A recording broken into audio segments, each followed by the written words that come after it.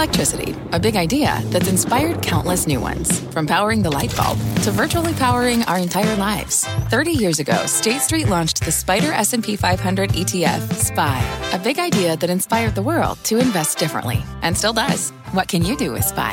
Before investing, consider the fund's investment objectives, risks, charges, and expenses. Visit ssga.com for a prospectus containing this and other information. Read it carefully before investing. SPY is subject to risks similar to those of stocks. All ETFs are subject to risk, including possible loss of principal. Alps Distributors, Inc. Distributor.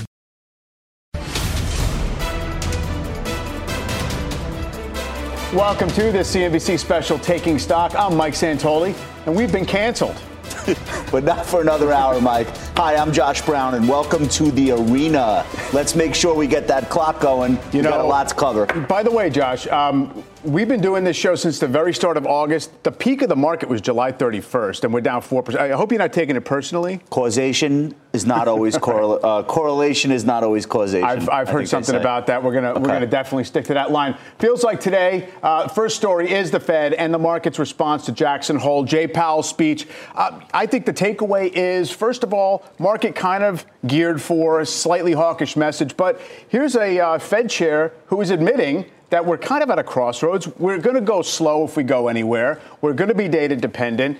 Inflation, we've seen progress, not quite done. A patient, data dependent Fed, not looking to make any sudden moves, is kind of what got the market up here in the first place. Maybe not too much of a jolt. Yeah, I was going to say, like, today felt like just a redo of yesterday. A little bit of panic going into a Fed speech is never a bad thing, quite frankly, because on the way out of it, it always feels better, even if you're just running in place, which I think is the story of the month of August, quite frankly. Yeah. But the big thing to me, though, is that just because the last Jackson Hole produced an outsized response, we were down 6% in the week after in the S&P. We had a 25 basis point 10-year yield rally. Of course, we were down 12% within a month. Yeah. That sets the table, and people have whatever they remember most was the thing that just happened. So, and of course, it didn't go that way. You had an absolute what if on people's minds as they went into it. Powell used the phrase "proceed carefully" twice. So clearly intending not to necessarily put the market on notice. But that, of course, does leave us at this ambiguous spot, which is we're late in the cycle. Inflation's going in the right direction. Still has more to go. The thing is, another quarter point ain't going to make the difference one way or the other. If we've gone too far, we've gone too far already. Well, we operate on a long and varied lag. Yeah. And then here's another quarter of a point. It's almost incongruous, but it is central banker logic, and we just have to live with it. That's right. So I fully agree. What do we want to get to next? I think NVIDIA is probably the second biggest story, maybe the biggest probably story, the biggest, but we did it out of order. Okay, so this is the most interesting stock in the market to me because it's $1.2 trillion market cap now. Everyone has a buy on it. Most of the world is catching up to the story and coming in late. It is the only one of the gigantic technology companies that's not consumer facing in any way. Yeah. Unless you're mining Bitcoin, you have never went to a store or maybe video game aficionados. Right. Very, very narrow portion of the population has ever directly dealt with NVIDIA. This is a business-to-business stock. So in many ways, it's more reminiscent of, let's call it Cisco from the dot-com era. TMC or something like that. It's a pick and shovel. It's not the consumer-facing. So that's interesting to me. Yeah, without a doubt, interesting. I mean, I think last week when we talked about the stock, my only reservation really is, could it be that easy in the short term that everyone loves the stock, everyone knows it's the one geared play to the AI revolution. We know that they can't make enough of the stuff to sell it at full price. It's just a matter of how long that lasts and how much was priced in. And, the stock backed off in the last 2 days after the report, but, didn't really cut too much into what's already been gained. And as you say, look, 3 months ago, the ridiculous upside guide from NVIDIA got the entire market onto this other rally leg. But they did it again. We're just kind of absorbing it. No, I know. This is what's crazy to me. A lot of the bears, not like they hate NVIDIA, but just like, all right, let's see them do that again. Yeah. They literally did. They just took guidance from $12 billion to $16 billion for the next quarter. It almost defies logic how a company of this size is able to do that. I've talked about this as a once-in-a-lifetime situation. I can't remember another situation like this in the past. Maybe Dell Computer circa 97, 98. No, Is that a good I remember EMC. I remember where like the chief information officers of companies complaining in the press, I wish I could stop buying their stuff. I can't. I need the database. But they weren't this big. This no, is they weren't. so big. That's true. One other thing on this that I thought was interesting. S3 Partners says NVIDIA shorts lost $826 million on Thursday alone. Yeah. Maybe they made some of that ground back if they didn't cover.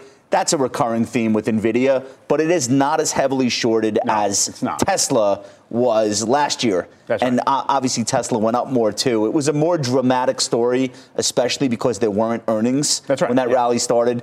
We're talking about a stock that's 45 times 2024 estimates. Right. It's not even egregious given the growth rate. No. That's why it's so hard to bet against. How long this build-out lasts at this pace, and so we'll have to argue about that for a while from here. It's 3% plus of the S&P. Sure. All right. Meanwhile, two long-awaited IPOs getting closer to happening. ARM and Instacart, both filing to go public this week, along with another software company, Klaviyo. I assume that's how that is said. What does Klaviyo do? Yes, they do. No, but what, you no idea? No. I don't either. It's software. No, what I do think is important, though, is the reopening of the IPO market with this particular type of deal. It's the kind of offering that is likely to be the ones to go. ARM used to be a public company owned by SoftBank. They have anchor investors. It's this integral bit of the semiconductor food chain. We know there's an AI play. It's kind of an NVIDIA ecosystem.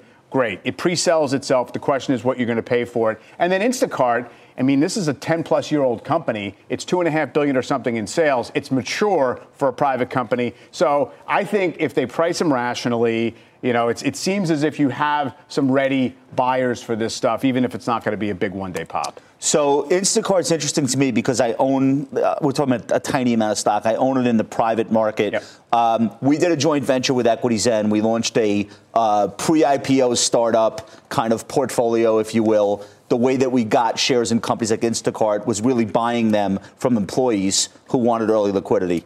So hilariously, we did this in 2020 and 2021. So I never thought I'd see any of these go public after that first wave in 21. Yeah. We had a few. So it's nice to see that thaw and the ice cracking a little bit on Instacart. I haven't looked at valuation or anything.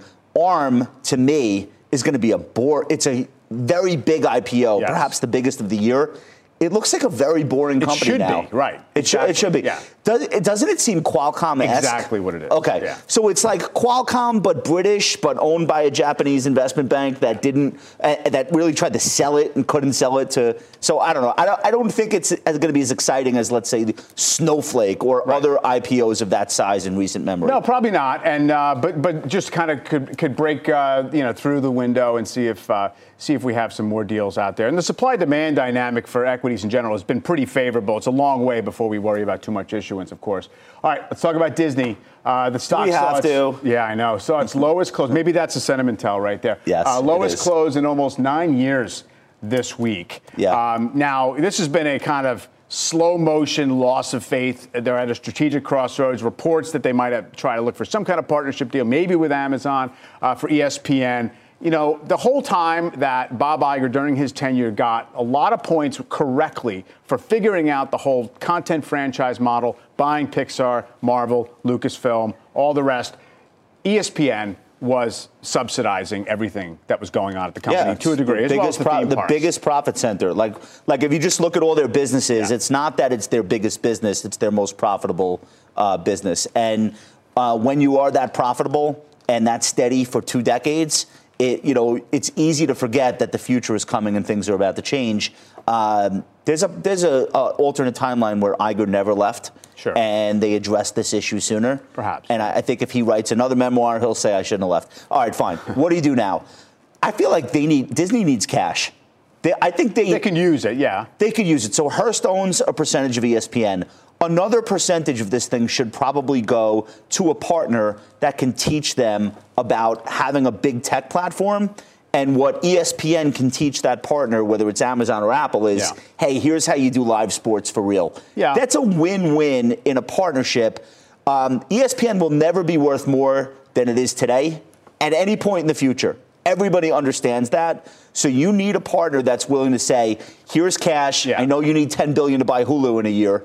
Well, I'll take the other side of the idea that they need cash. They absolutely could use to delever. They will need cash. Here's the thing. What they really want for ESPN is some kind of multiplier effect on how do we reach the subs who are going to be willing to pay over the top for ESPN on an app for whatever the number is, $20, $25 a month. That's going to be to make us agnostic as to whether you get ESPN through your cable bundle or a la carte through an app. Maybe that's Amazon with the Prime. Who knows what it is? But it seems like they want more than capital. Yeah, here's my biggest concern. There doesn't have to be a rush here. This could go on for a year, and the stock will be in limbo. In the meantime, Apple just spent $2.5 billion for 10 years' worth of Major League Soccer. This is an experiment for them. Sure. Once they unlock and say, hey, everybody, we know how to do live sports, they're going to go after the NBA. What does ESPN have to offer a streaming consumer if they don't have Thursday night football available? They can't have most of the NBA now. So this is going to be, I think, a very difficult situation unless it's resolved immediately. Yeah. And I don't think it will be. It'll be soon. I do think the stock has been de-risked at these levels, because I don't think anyone believes there's an easy answer or easy way out. All right. Fair enough. Also been watching shares of AMC, the movie theater company, sinking again today after the conversion of its preferred APE shares back into common stock. This is a little bit of a denouement for this situation. The stock is down like 65% this week. They did the conversion. They did a reverse split, 10-for-1 shares. Stock is now down 95% from its meme stock peak. And it's what maybe is necessary for the survival of the company so they can issue more equity. But it shows you that kind of popular frenzy, which was always a bit contrived, is burnt out. I really never understood it. No. I think the best thing that came out of that frenzy is a lot of new young investors got introduced to how easy it is to lose money when you do things for non-economic reasons. I know that sounds glib, but those are people who are going to be smarter investors on the other side, I would assume. Sure. That's how I learned, losing money. I don't think it's totally negative. I also think it was interesting that this guy was able to save his company with that retail frenzy to some extent. Sure. But that's a long time ago now. Yeah. In meme years, those memes don't hit anymore. So I don't see any comeback for this even possible. Yeah. And I hate to say that because I know people are down in this. Right. I can't imagine a scenario where it comes back unless some wild rumor starts to circulate. Yeah, in terms of the equity value, no. I mean, look, the company's going to be there. There's going to be AMC movie theaters. They're going to exist, whatever the capital structure is of the company. Right, exactly. Right. I agree. All right. We're just getting started on this CNBC special, Taking Stock. On the other side of the break, a big deal. Stay with us. Tonight, sticky fingers causing slippery results? Retail's five-fingered problem. Plus, a night at the round table. We get technical on the market's biggest trends. And savers, borrowers, and the new rate debate. When we return on Taking Stock. Fact. Running a business is not getting easier on your wallet. With higher expenses on materials, employees, distribution, and borrowing, everything costs more. Also a fact. Smart businesses are reducing costs and headaches by graduating to NetSuite by Oracle. NetSuite is the #1 cloud financial system, bringing accounting, financial management, inventory, and HR into one platform and one source of truth. With NetSuite, you reduce IT costs because NetSuite lives in the cloud with no hardware required. Accessed from anywhere. You can cut the cost of maintaining multiple systems because you've got one unified business management suite. You improve efficiency by bringing all your major business processes into one platform, slashing manual tasks and errors. Over 37,000 companies have already made the move. See how you'll profit with NetSuite, and then you can think of all the ways you could be spending the money you save. Company retreat in Malibu, anyone? By popular demand, NetSuite is offering a one-of-a-kind flexible financing program for a few more weeks. Head to netsuite.com to start saving. When you're hiring, the best way to search for a candidate isn't to search at all. Don't search, match with Indeed. Indeed is your matching and hiring platform with over 350 million global monthly visitors, according to Indeed data, and a matching engine that helps you find quality candidates fast. Use Indeed for scheduling, screening, and messaging to connect with candidates faster. Plus, 93% of employers agree Indeed delivers the highest quality matches compared to other job sites, according to a recent Indeed survey. Leveraging over 140 million qualifications and preferences every day, Indeed's matching booking engine is constantly learning from your preferences. Join more than 3.5 million businesses worldwide that use Indeed. Listeners of this show will get a $75 sponsored job credit to get your jobs more visibility at Indeed.com/MadMoney. Just go to Indeed.com/MadMoney right now and support this show by saying you heard about Indeed on this podcast. Indeed.com/MadMoney. Terms and conditions apply. Need to hire? You need Indeed.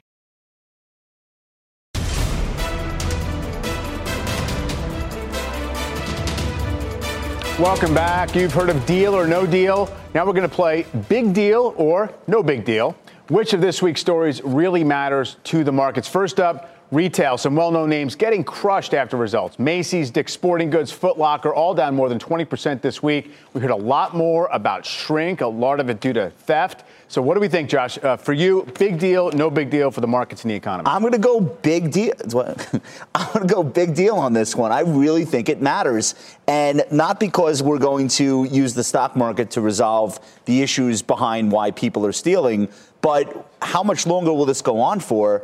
There are actual laws in some very important states to retailers like California that make it so there might not be a solution anytime soon. Companies will keep complaining about this, but the bigger picture issue is why now? Yeah.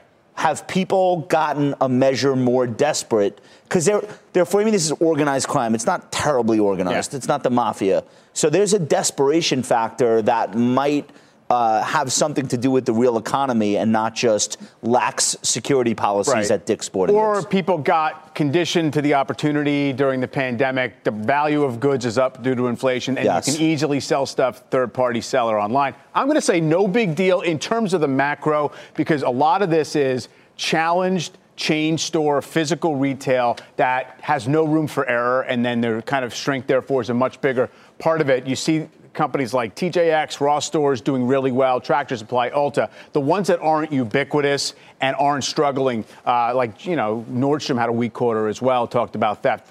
So I think it's an issue. It's going to be with us, but I'm going to say not a big deal in terms of a core worry. Okay, so Michael's going to be complacent on this one. The weak results from Dick's and Foot Locker do reflect poorly on Nike. This is a stock that was higher today, finally, after an 11-session losing streak, the longest it's ever had. Are streaks important? Do we think that these are a big deal? I think they tell you something about the lack of sponsorship for a stock. I think there's a randomness factor in there. So I'm going to kind of say no big deal on the streak part of it. I do think that the Nike is the kind of stock which is premium valuation, beloved global brand, people always think is a winner, but maybe got ahead of itself and now has some of these China-related challenges, Foot Locker inventory stuff. So I don't think the streak is the reason to worry, but I do think that the stock is in a tough spot. I think Nike and Disney at the same time acting this way is sort of becoming a big deal. I wish there were, I'm going to do a big deal on this one. I wish there were a way I could kind of thread the needle a little bit, because I don't think it's cataclysmic.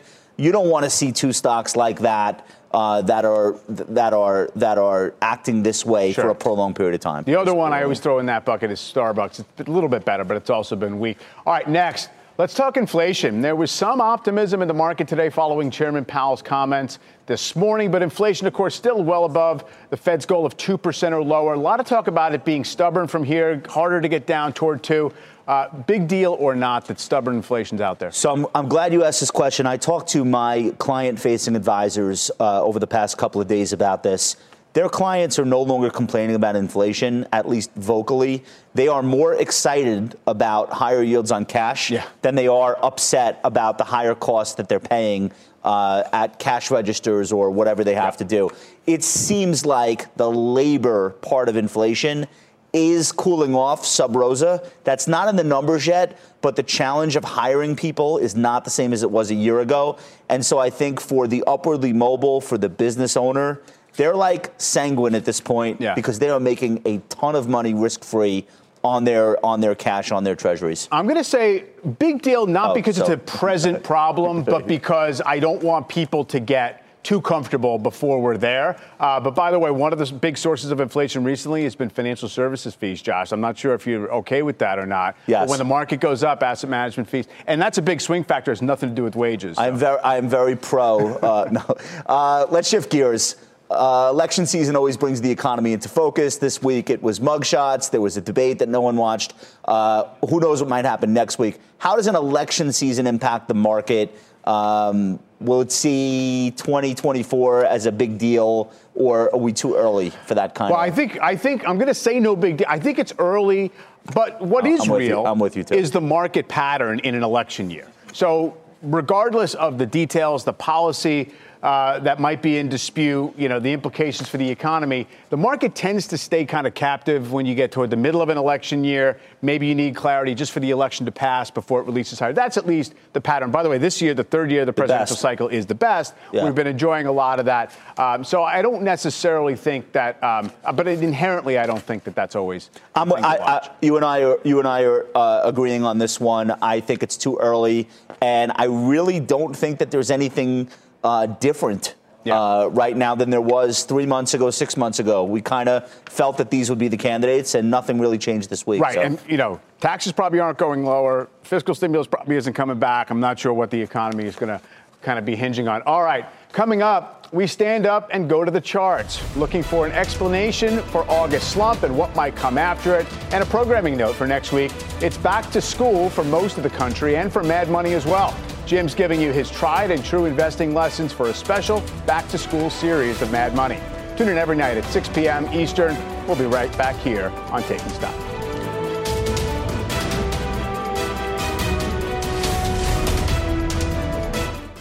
You seek the key, but first, you must learn the ways of precision, craft, and performance with Acura's all-electric ZDX. With a premium Bang & Olufsen sound system up to a 313-mile range and a Type S variant with an estimated 500 horsepower, the ZDX is their most powerful SUV yet.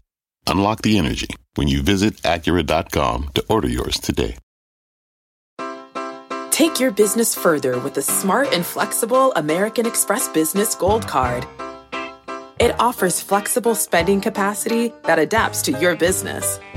You can also earn up to $395 in annual statement credits on eligible purchases at select business merchants.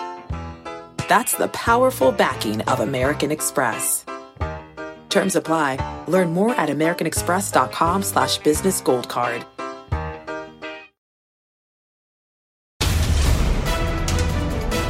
Up in Hill this month, the S&P was soaring, having its strongest performance for the first 7 months of the year since 1997. It has now stumbled in August, down 3.5%. So we're turning to the charts to see what the technicals are now signaling. Let's bring in Katie Stockton, Fairlead Strategies managing partner and a CNBC contributor. Katie, where is this pullback taking us in terms of the S&P trend, in terms of what may come next?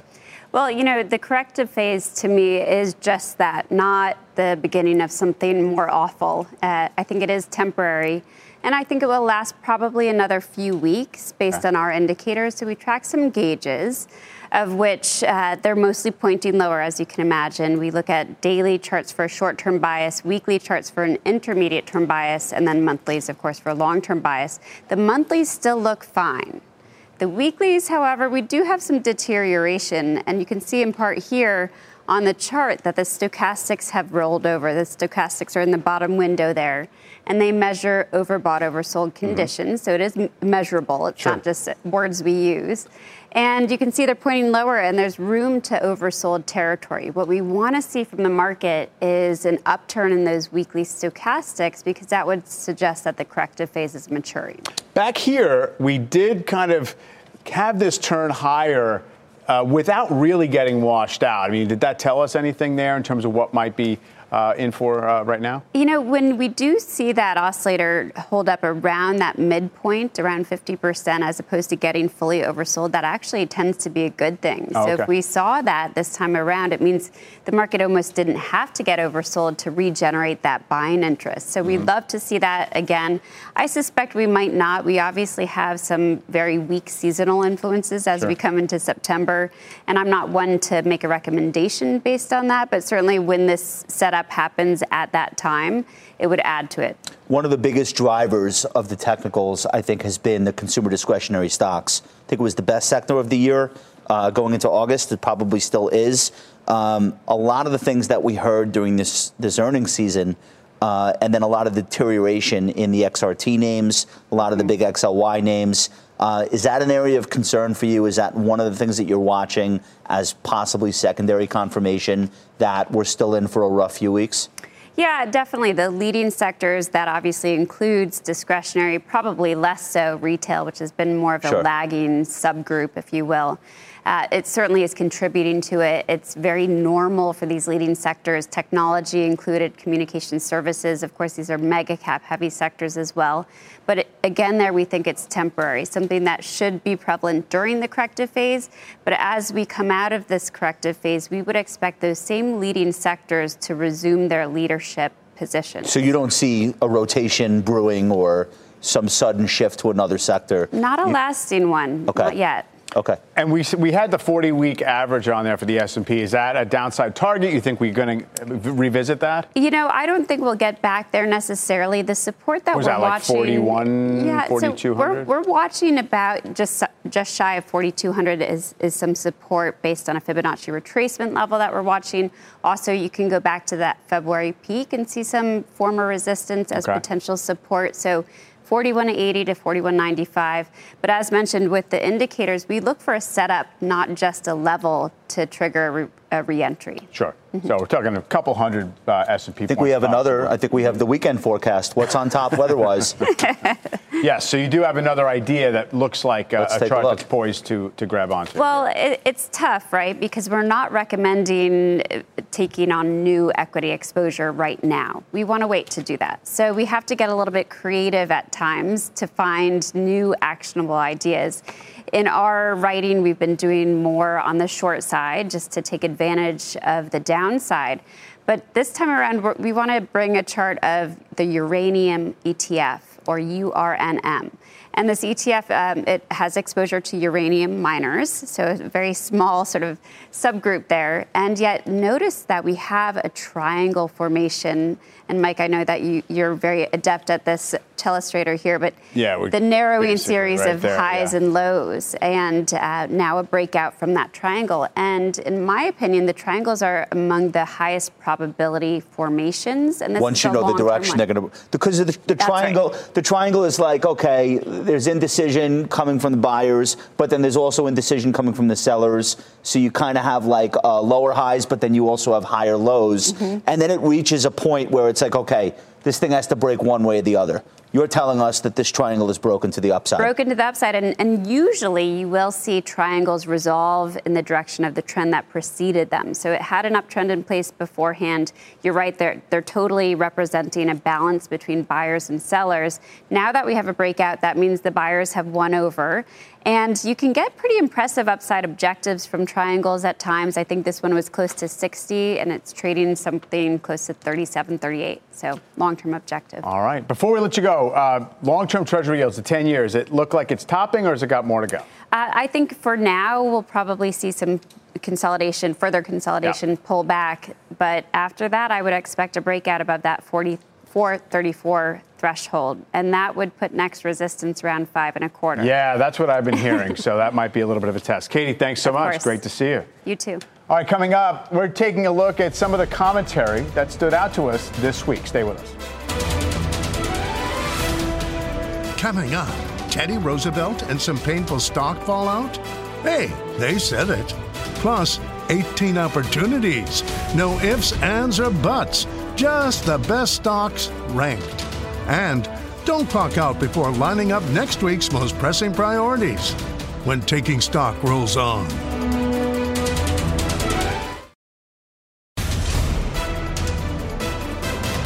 Welcome back. This is a quote I'm reading to you. The era of low interest rates is over. In the blink of an eye, the Fed went from punishing savers to punishing borrowers.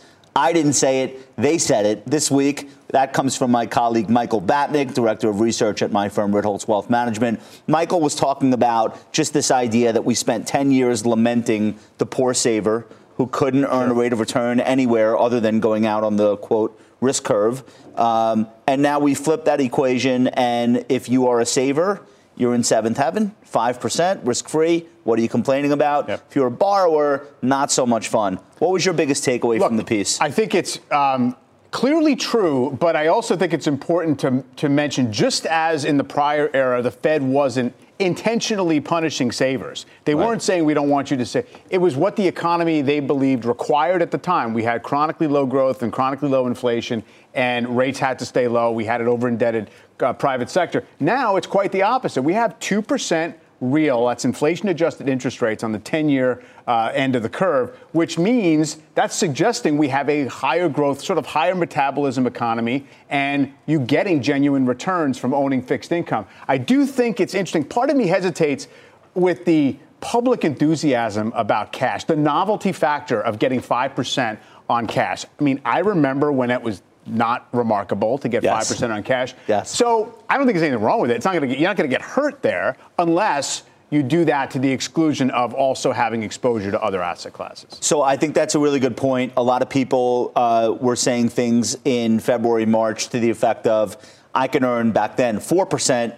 Why would I ever buy a stock in that environment? Well, the NASDAQ goes up 40%. Oh, that's why. I forgot. That's a very good point. The other point is, for how much longer will this free lunch be available? Probably not much longer. One of the things we've been talking to clients about this week is just this idea of, why would you take duration when you can lock in 6-month T-bill at 5%? Well, take a look at the Barclays Ag, which is the bond market index ETF. Take a look at BND, which is Vanguard's version. There's actually been a much tighter spread now between longer dated treasuries and the overnight or the 6-month money. And why that's significant is, you can now lock in a lesser rate, but at a longer period of time, not have that roll risk. Who knows if they're cutting rates 6 months from now or not? So exactly. And you're getting like 5% in the 2-year. In 2 years, if the Fed's funds rate is 2, then that's what your available cash yield is at the time. So that's the logic of it. Long-term bonds now can do their job in a portfolio. If we have a rough economic time, they're going to offset. Take duration again. It's some duration, not all the duration. Take some duration. You're going to be okay. And the Fed's also putting more out into the market. That helps. All right, next up, Larry Summers still beating the drum that we're not out of the woods on inflation. He's posted this chart on X, at formerly, of course, known as Twitter. The chart shows year-over-year CPI changes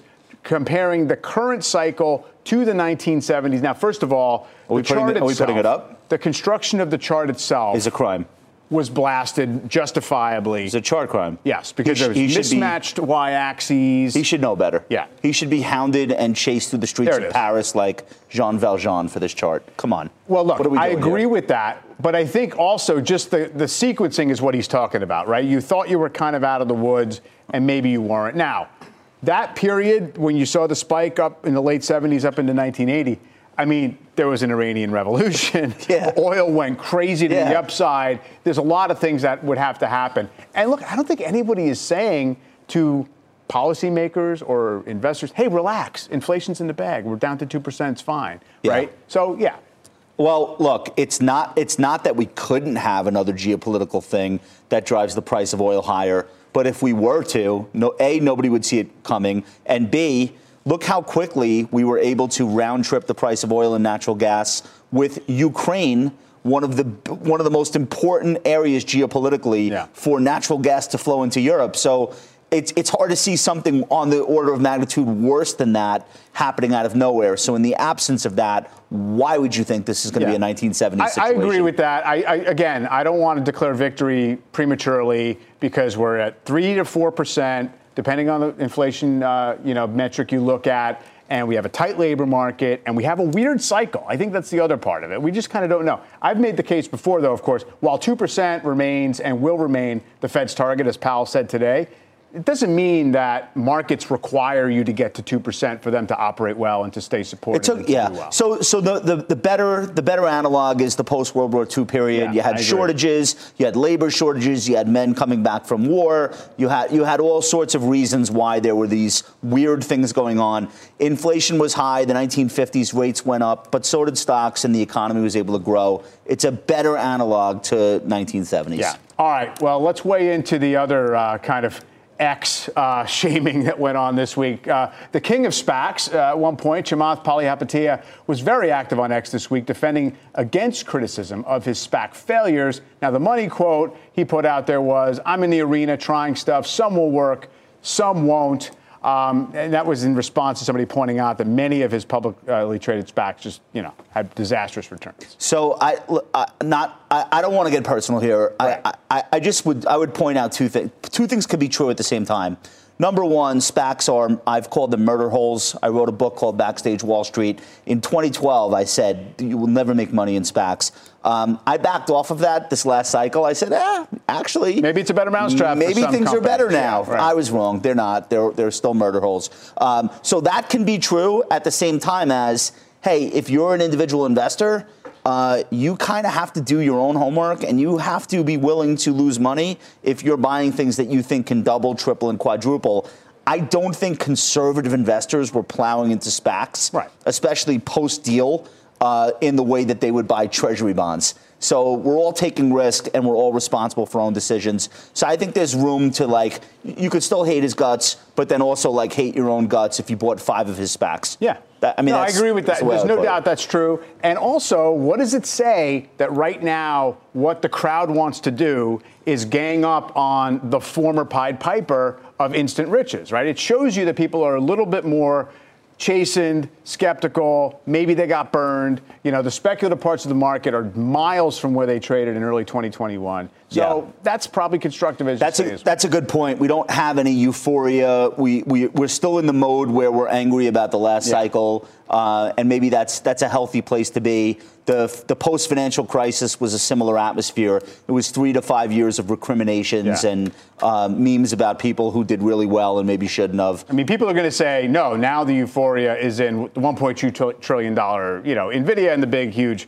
FANG stocks, but it's a different animal. Very, very different than Bitcoin, SPAC, NFT era. Absolutely very different. Bitcoin, SPAC, NFT would have sold very well in early 2021. All right, coming up, 18 stocks from first to worst. We're forcing one brave soul to rank them all. Can he do it? Can we do it? Stick around.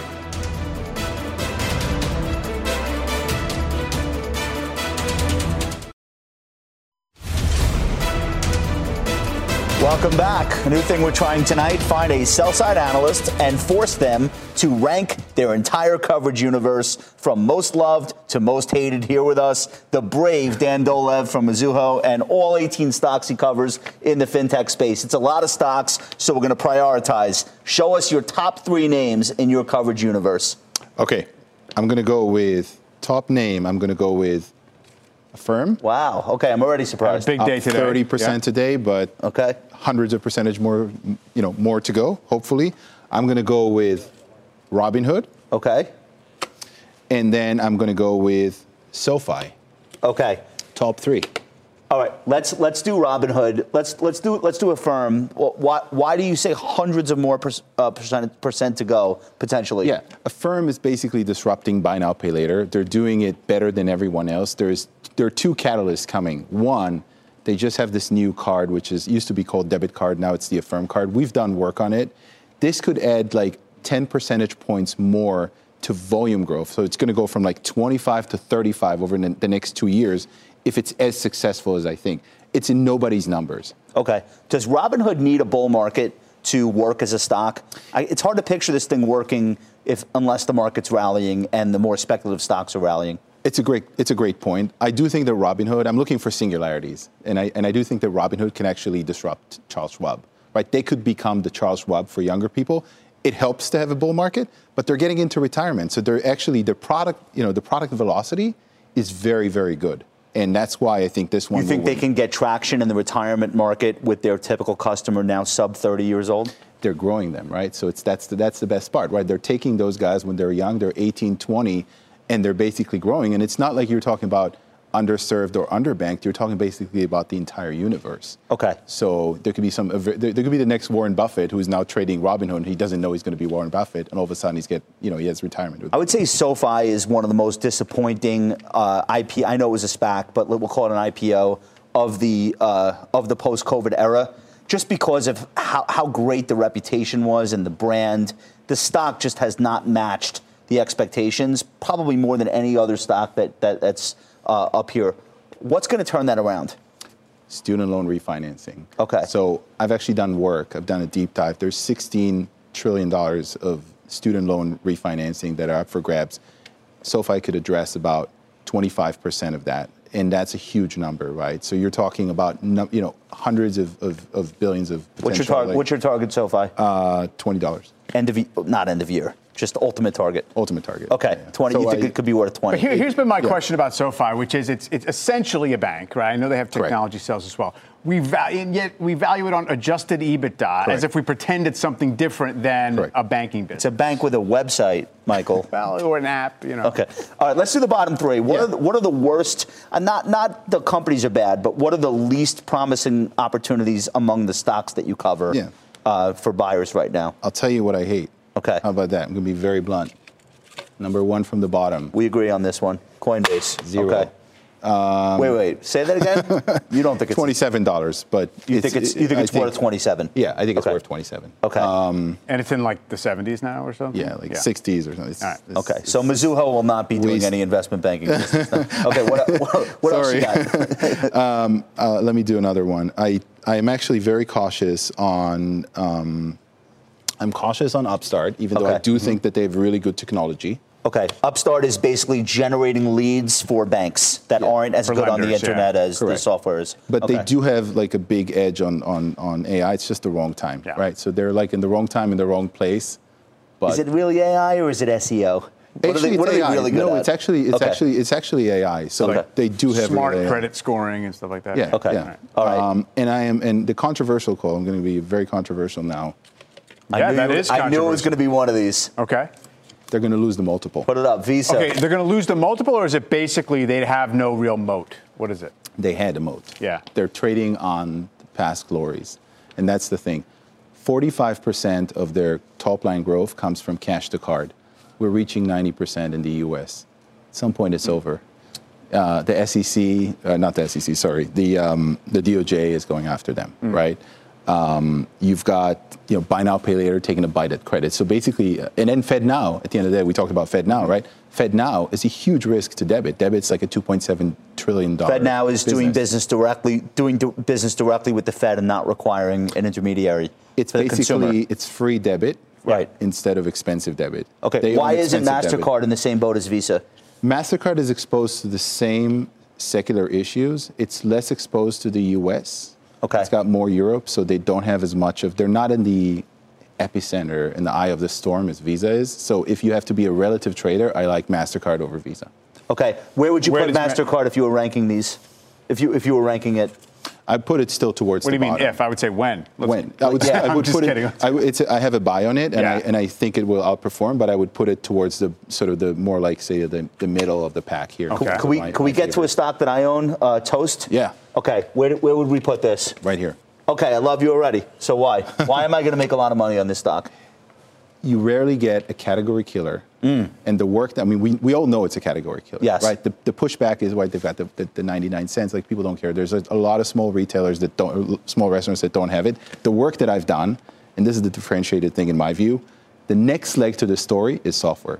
The ARPU potential there is like in the tens of thousands of dollars. Software as opposed to the device that the waiter or waitress comes over to the table with. Adjacent to the device. So behind the device. So I've done like a survey that showed that restaurants that take their payroll take on average 2.5 more products than restaurants that don't.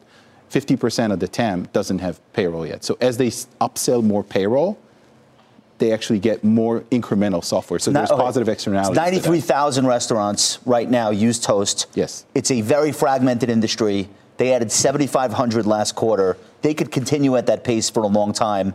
Every time they get a restaurant on payment is another opportunity to sell them horizontally 10 other things that they do. And that's my bull case. But aren't there several players who essentially see this exact market? Michael, your skepticism is not warranted here. Not here. But what is is it Square? Like, what is the real competitor here? I like Square, but for different reasons. Data, no? Clover is very good, but from a vertical, if you think about vertical being the X on the vertical in restaurants, they're unmatched in the U.S. Like they're crushing everyone else on R&D. And that's the secret sauce. Okay. PayPal, I'm interested in where you would place that. Right here. It is a controversial one. Controversial, but huge upside. I'm actually very optimistic about PayPal. Bear case, they're losing share to Apple Pay. Which everybody knows. Everybody knows. It's in the stock, whatever. It's a rock bottom right now. New CEO. I've heard great things about Alex Chris. He was at Intuit. I've had great things. The pushback was like he wasn't the first choice, the second choice. Everybody was hoping for other people, Sarah Fryer, whatever names. I wasn't the first choice for this show either, so it's fine. Real quick on PayPal, what if it's BlackBerry? Because that's the bear case. Yeah. How many times a week do you use Venmo? How much do they make every time I use it? 0. They can't monetize, but I agree. But that's the tug of war. There, But your kids, right? Everybody. There's something there. Right. There's a huge asset there. It's not BlackBerry, and no one can disrupt it. I actually see great things for PayPal down the road, so I'd rank it at number 5. Everything becomes an advertising. Dan, you were an amazing sport. Thank you. This is great. Thank you. This is great. A lot of food for thought here, and we really appreciate it. All right, Dan. Thanks a lot. We have to go. Dan's going to fill in the rest of this board during the break. Up next week, Salesforce, the jobs report. We'll tell you what we're watching. One thing I know we'll be watching next week, Jim Cramer.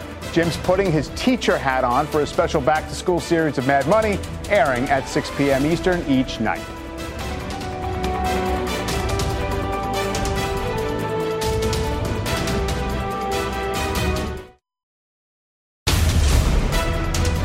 All right, FinTech fans, we gave Dan the 2-minute commercial break to put together the rest of his board. There were a few more tickers there. There you have it. His coverage universe ranked. Thanks so much to Dan Dolev for coming out and doing that with us. We really appreciate it. Yeah, not too many on the sell side would come in for that. All right, welcome back to Taking Stock. Of course, Josh, looking ahead to next week, we have earnings out from Salesforce on Wednesday, along with a raft of economic data. That includes the latest PCE inflation read, the August jobs report. We got JOLTS as well. You know, you love JOLTS.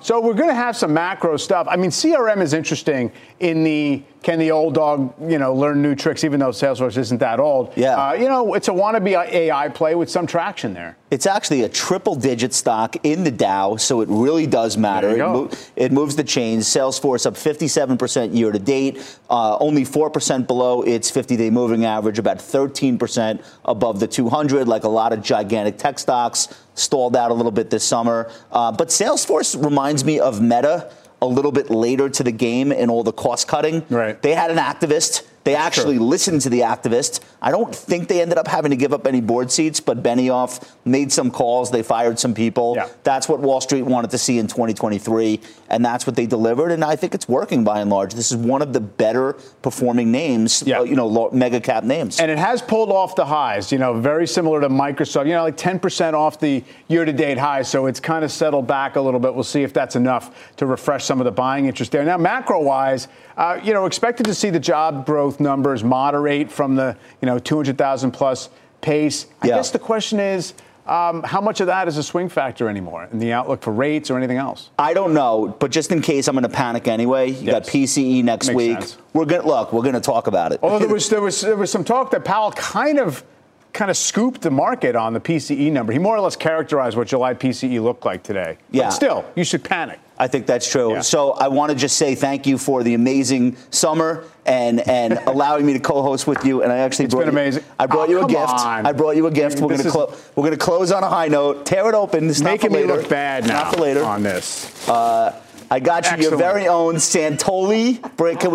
Can we get the name on the screen? Do you see it? Yeah. Where is it? This is amazing, Josh. Thank you. We got a Santoli branded Yankee I owe you, and it's been great. I really appreciate the time and the commitment. Gift? I appreciate it. It's not a jersey, not getting retired, but it's the next best thing. It's great. What number would I get anyway? I really appreciate it, Josh. Have a great rest of the summer. That does it for us. Last Call with Brian Sullivan starts right now.